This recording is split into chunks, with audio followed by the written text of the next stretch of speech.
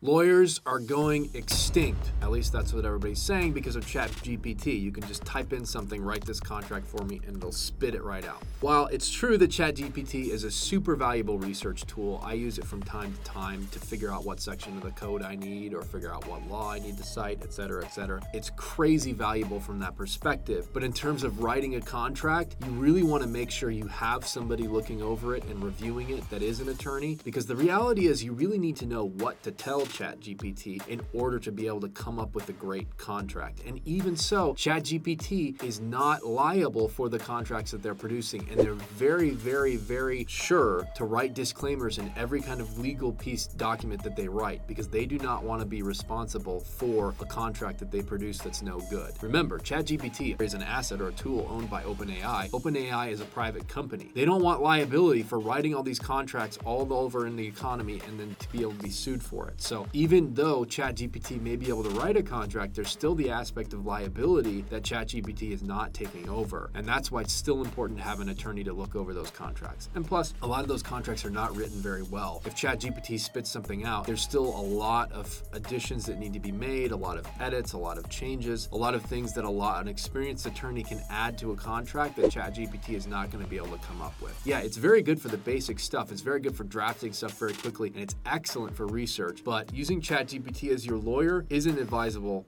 quite yet. When we get to the Skynet point of things, there's no more lawyers. But until then, be careful.